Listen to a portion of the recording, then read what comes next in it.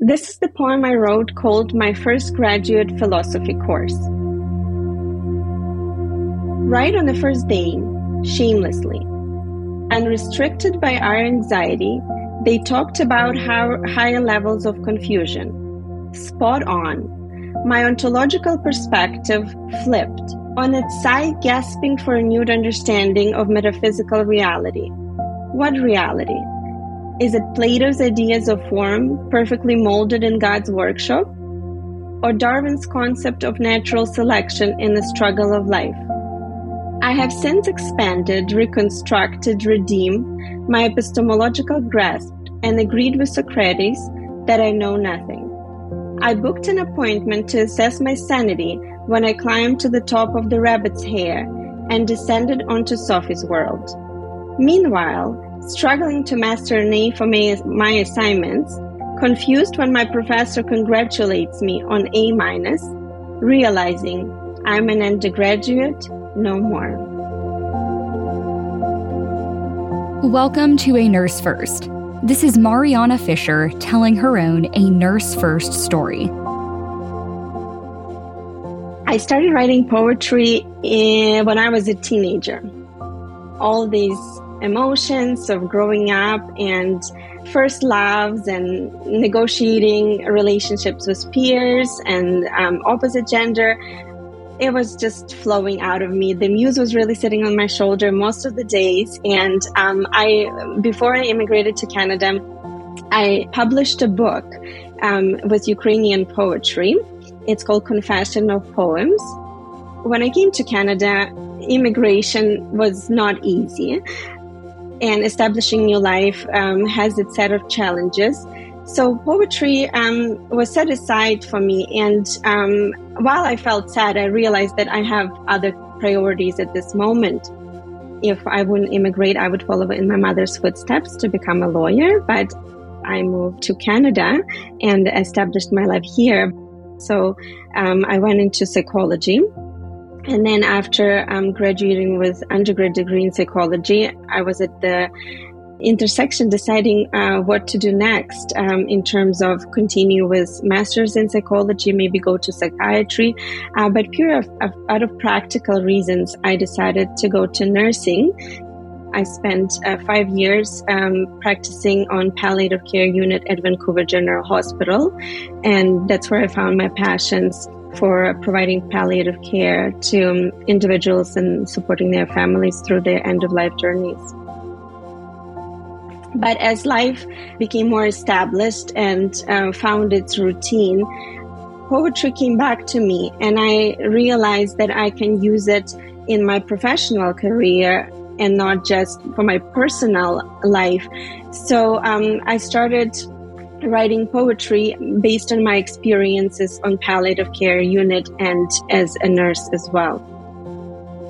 So writing poetry helped me in a way that it allows me to express my feelings in a way that's creative and also empowering. I find poetry allows me to advocate for the issues I'm most passionate about in a fearless way.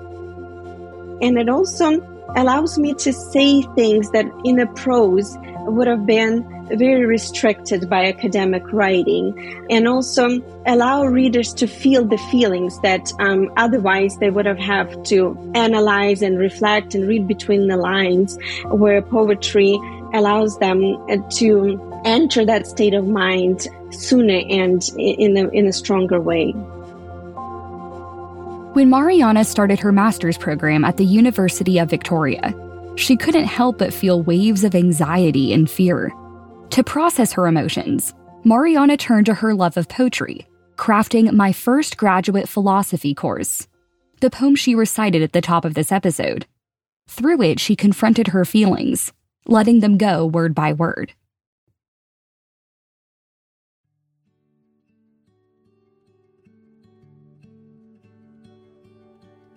So it was stressful time and intense, and as anything, as you start a new endeavor, you're fearful and anxious and worried if you can accomplish what you set out for yourself.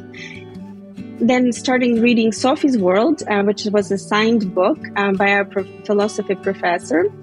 And it started to opening up frontiers for me that I never would think about before, because philosophy was new to me in that much deeper sense.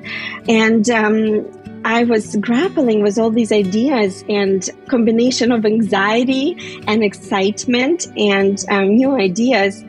It just opened up that space inside me that wanted to rapture all these new thoughts as starting a philosophy course. And I sat down and it just poured out of me. And it usually how it is. I find that when the poetry is forced, it doesn't come out quite as beautiful as, and when it just raptures through you naturally. When I was writing it, it was purely my experience of the first philosophy course and being a graduate student. On advice of one of my professors, submitted this poem to anthropology journal run by graduate students at University of Victoria.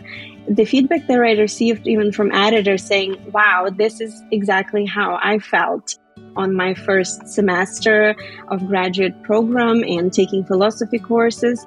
And they said it would have huge impact on perhaps other students who felt similarly, and they can relate to this and feel that it's okay if I get an A-, even if I was an overachiever in my undergrad, because it's a new level, it's a graduate program, and to be kind to yourself as you settle in this. That really also inspired me sharing this poem, and it was published in the journal as making sure, again, what my goal in writing is to not just advocate and share and show different perspectives, but to seek those readers to whom those experiences will also be relevant and help them to make sense through their very individual experience as they go through it.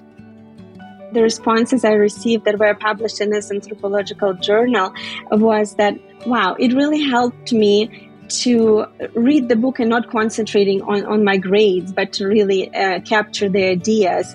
Or I felt exactly the same, and I'm glad that while my peers don't share the same feelings, that I am actually not alone, and people, even in different programs, not necessarily nursing, can have similar feelings, because now we're on the same level of sharing as graduate students, despite the specifics of individual programs.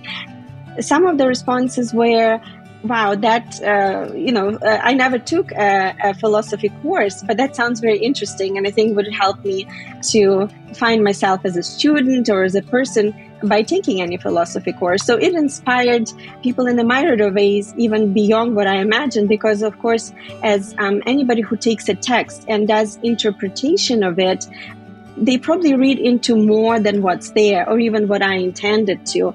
They make their own meaning from what they read. And I think that's another beauty of hermeneutics or interpretation of text, is that there are multiple meanings. If I could go back and talk to the woman I was when I wrote this poem, I would tell her everything will be okay, and you will transition to your A+. You will have fun while writing this difficult journey. It's okay to be unsettled and not know what the future holds. As any program, beginning is the hardest. Give yourself time to settle. And then you'll find your own ways to manage time and meet the goals and set priorities. And when thinking about entering school, I think the most useful is putting aside somebody else's experiences and comparing yours to theirs, but to really be open to whatever opportunities come your way and not be fearful before any opportunities arise. Because I think when we hear people share their experience, well, very useful to set some basic understanding of it. Sometimes we're scared before we take this endeavor because we hear it was difficult for somebody else. But to not have any expectations allowed you to be very flexible and accept whatever comes your way and mitigate it in the best way that's useful for you. Your pursuit of multiple degrees, continued education, and foray into reading and poetry demonstrate your appreciation for lifelong learning. As a nurse, why do you believe it is important to always be learning? I think for nurses especially important to be committed to lifelong learning for a few reasons, but two that stand out to me the most is that we're always innovating in the areas of healthcare, and for nurses to be up to date on these innovations means a lot for positive patients' outcomes. But even more so, I think to keep ourselves not just best equipped as skilled nurses, but to maintain our humility and to be open to advocate for patients in a way that we never thought possible before is important to open up ourselves to these new learning opportunities. And I don't mean only through formal degrees and diplomas. Not everybody is able to have these opportunities, but to even familiarize yourself with the literature or go to local workshops or attend some of the meetings or conferences. It allows us to open up to ideas of others. And as you know, collaboration and cooperation, even interdisciplinary, allows for these innovative thinking. And if we want to make sure that our patients receive best possible care, I think this is part of the responsibility of the profession, is to keep up to date and be trailblazers in our approach to our profession. I do have this sticker that I saved and put on my picture that sits in my office, says "Dare to be great." And I know that some people are born great and some have greatness thrust upon them. I dare every day to keep going.